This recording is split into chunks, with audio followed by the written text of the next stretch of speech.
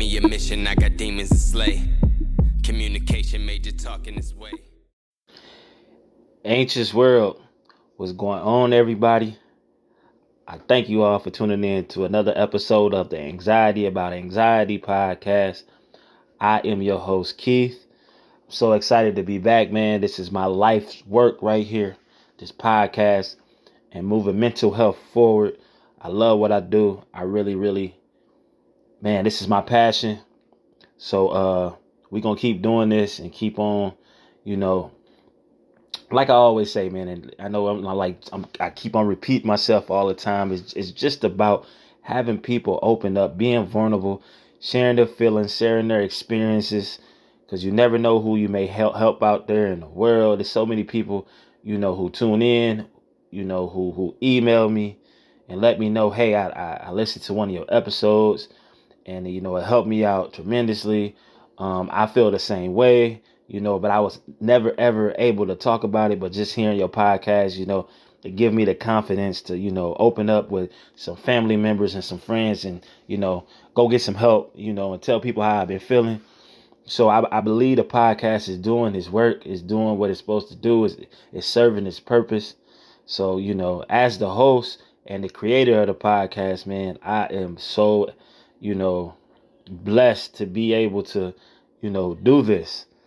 And I call it my life's mission, man. And I'm gonna keep moving it forward and keep going, keep on just telling people, let's talk about our problems. Let's be a voice for mental health and mental health awareness and everything, man. And just try to be a better person every day. That's my goal in life. Like I say, I'm not cured by any means. But I'm working on it. I'm working on my mental health and my journey and my story and to see where I can go at in life. But, the Anxiety About Anxiety podcast is an open door for anybody out there that's struggling with any type of mental health disorder. It doesn't only have to be anxiety. It can be depression, ADHD, PTSD, manic depression, whatever you may be going through. And you just want to shed some light on your story in hopes of helping somebody out there in the world. This podcast is for you. I have an open door policy. Anybody can come on this podcast and talk about what they've been through.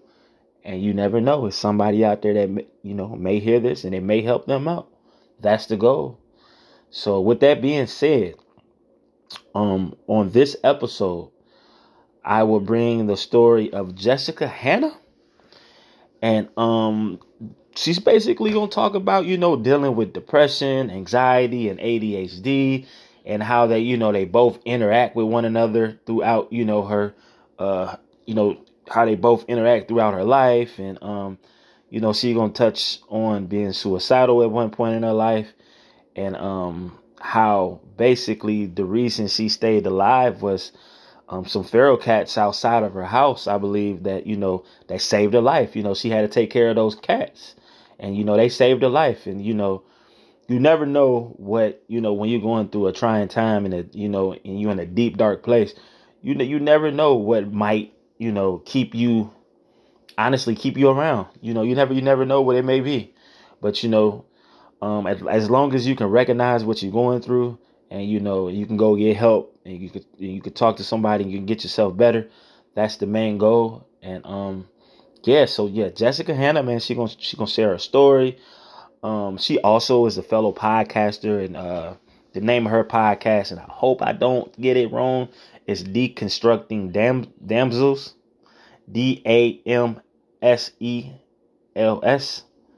I hope I said that right, but I will definitely put it in the description so you guys can go check out her podcast. But thank you, Jessica, for being a voice for mental health awareness. I really appreciate it. The title of her story is going to be Coexisting with Anger and Anxiety. Coexisting with anger and anxiety. I cannot talk today. Dang. But yeah, I can really relate to that. I be angry sometimes, and my anxiety flares up. But like I always said, if there's anybody out there that want to share their story, Please email the podcast at anxietyabout@gmail.com. I will definitely get your story out in a timely manner. I have several stories, that I'm still, putting out. So, but I'll definitely get it out in a timely manner. I promise you I will. Continue to follow me on Facebook at Anxiety About Anxiety. Instagram, Anxiety About Anxiety. I'm hoping to get a Twitter sooner or later. I've been saying that for the longest, but I'm really going to do it. I got a website, but I'm actually going back to work on it. That should be ready shortly. But yeah, just follow me on that, man. Tell a friend to tell a friend. Uh, you know, Please, download the podcast, subscribe to the podcast, rate and review the podcast. I really, really appreciate it. But yeah, I'll be back next week with another story. But until then, Jessica Hannah, coexisting with anger and anxiety. You all enjoy. Stay blessed, stay safe out there, everybody, okay? Talk to you next week. So, what does mental health mean to me? And what does mental illness mean? And disability? And how does it interact with my life? Okay, so first, I'm Jessica Hannon, and I run Deconstructing Damsels podcast. And I mention that because my depression and anxiety and ADHD all kind of go against each other, and they're always like da da da da da da da, right? So if I'm anxious, then it's a problem because it means my ADHD is going to go off the roof charts bad. If I'm depressed, my anxiety is going to make it to where I feel like a failure when I don't get out my podcast on time, or if something is wrong. If I'm on my ADHD land and my anxiety is through the roof, it means I can't concentrate. So, who can write notes, record, do any of that? I was diagnosed with major depressive disorder in 2000 and I think it was like 2015. I'd had depression all my life since then, but I finally got an official diagnosis when I went to get help because I was suicidal. Like I was actually looking up ways to kill myself, and that wasn't me. I knew something was wrong. I went to my doctor. I said help. He sent me directly to a local clinic because it was a sliding scale because I didn't have any insurance. I had no way of paying for it. It was really bad. I was living in the US at the time, and I felt so completely inside myself, and I was so afraid, and not even the love of my now husband could keep me there. Literally the only thing keeping me alive was the fact that I had to take care of some feral cats outside. I mean, without those cats, I would be dead. Like just flat out. Nothing else was keeping me here. It was by the saving grace that I was able to help and get what I needed out of life. Originally, I should actually back that up a little bit because originally I had told my doctor, not my doctor, my professor at the time, I think it must have been 2014. I told my professor that I was suicidal, and she sent me to the school, the school, and the school was like, okay, you must be this, and I don't remember what the diagnosis was, but it wasn't the right one. And so I was like, no, that doesn't sound like me. So then when I went to the other doctor, we found out more, and it was a complicated couple of months. And then along the way, I realized I have like deep, deep anxiety. I have fear of being wrong. And I don't mean like wrong about a fact on the internet. I mean like wrong. Like my whole world could be wrong because I got the wrong information or I didn't do something right. My anxiety gets really high and it doesn't present as someone shaking and quaking. My anxiety is mean. I get angry and I get cruel, and I don't mean to be, but it's like my brain does not process things in a very positive manner that makes sense. So I have to kind of stop, and I'll say something cruel and I'll say something unkind, and that's not me, and I feel even more anxious afterwards because I know I did something wrong. And it's a cycle that keeps going. And that actually feeds into my ADHD because I hyper focus. I don't bounce across the room. I don't do any of that. But when I'm into something, I'm into something, which is why I start all these projects and never finish them. I have several short stories I would love to finish because I actually think they're really good. And I'm saying this not as, I'm so special, but because I believe in the stories and what they say and what they're for. But I can't do it. I don't have that follow through. And I don't have any medication for my ADHD. I haven't formally been diagnosed, but I was reading a book called A Duke by Default by Alyssa Cole. And I talked about this a little bit on the podcast, but it was after reading that and talking about it, I was like, well, wait, this sounds familiar. And then I have the rejection disorder. So if I'm afraid of being rejected, so I don't I don't take things like as a quick, fix. I'm always afraid of doing something wrong, like big wrong, not little wrong. Again, big wrong, like catastrophe level wrong, and it creates this whole anxious mess. And I don't really know how to fix it in that moment. I have to like walk away and come back later and explain what's going on. And in the meantime, that makes it worse because it cycles back through, right? The cycling through is the worst part. I can't fix it. I can't do anything. And earlier this year in April, I had a miscarriage. I desperately wanted the child. I was 2 months along, and I found out I was miscarrying the day before my 1 month anniversary. It was a sock and it was a blow, and I could feel the depression. Oh man, the depression was coming back. So I had to fight to get my dog. She's not an emotional support dog or anything, but I knew I needed something that was going to force me to leave the house. Otherwise, I was going to become, afraid to leave, afraid to leave my world, to leave my mental space. And I was afraid of that because I know what happened last time. Last time I became suicidal.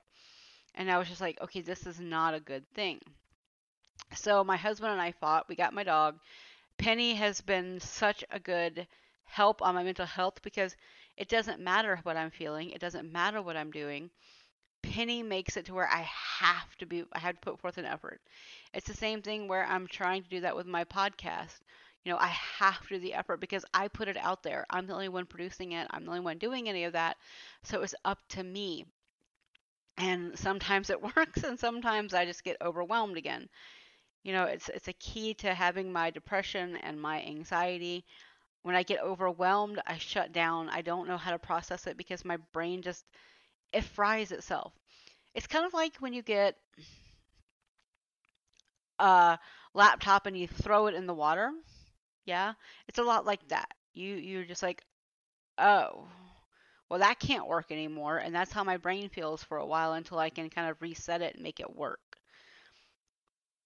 But I'm okay with that.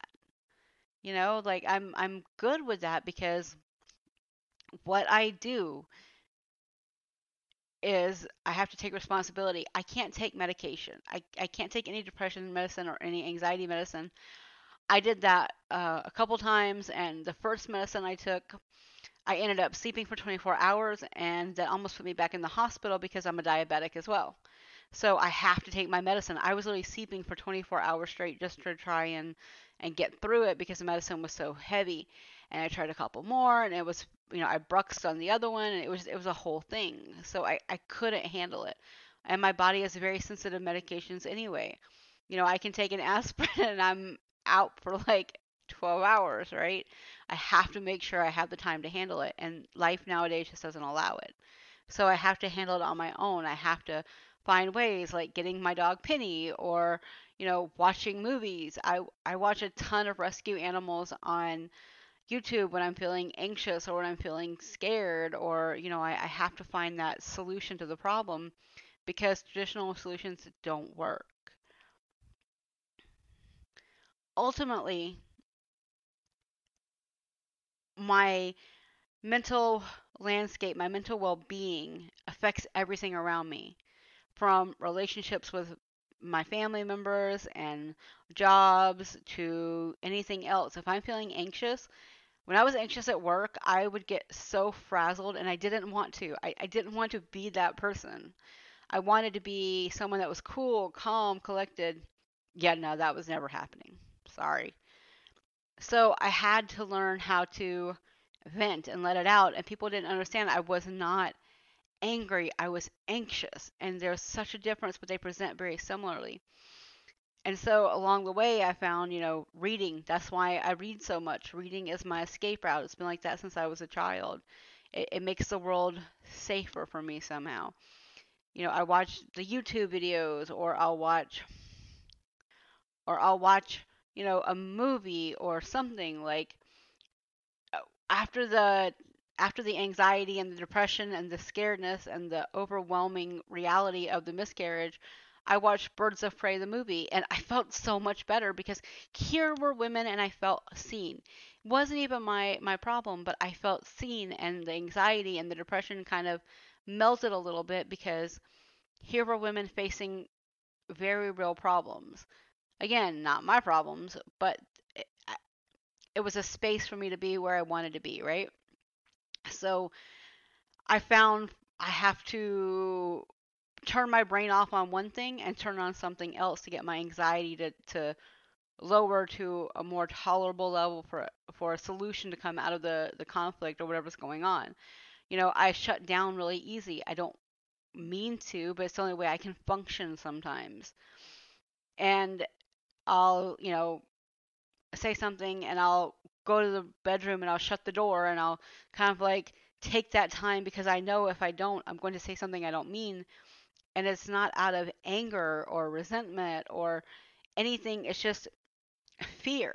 Fear is the motivating factor for most of my anxiety, whether it's rejection, it's fear of the unknown, fear of, now being an immigrant and having to maybe go back home because who knows what's going on in the political landscape in the world. There's a lot of fear, and anxiety is like running on that lowercase fear. And then you get to depression because, well, what if you have to go home even though you're not going to because things are not turning out the way you need them to? It's everything is this whole little world. And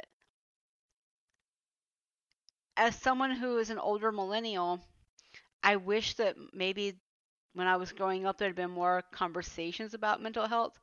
I think that, Gen Z, Zoomers, whatever we're calling the generations right now, they have a lot more going for them in the fact that openness is available, like social media, things like Twitter, Facebook, Instagram, what is it, TikTok, like whatever's going on, you can find some way to have a communication. Like back in the mid 90s, we maybe had a bulletin board or a mailing list if we were lucky, but it feels like I can learn something from watching those around me.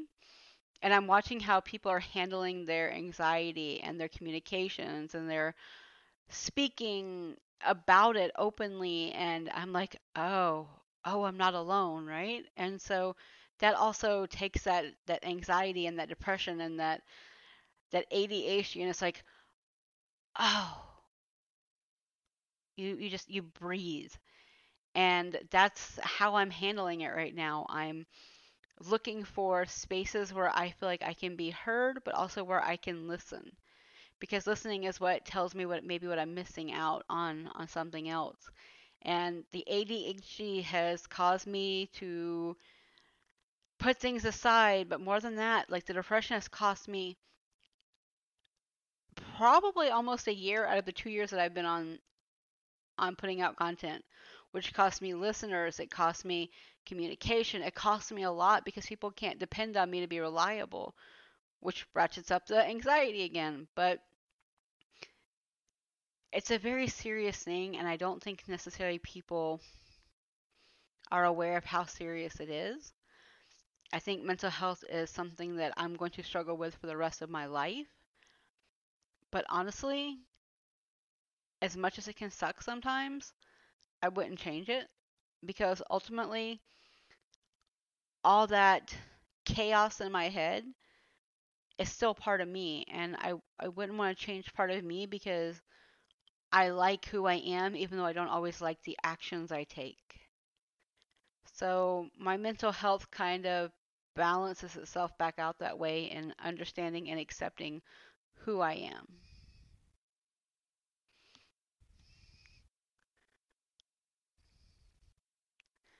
acceptance of who and the person I am is the only thing that's going to help me. And I want other people to accept themselves, and sometimes the struggles we go through, because who you are is important.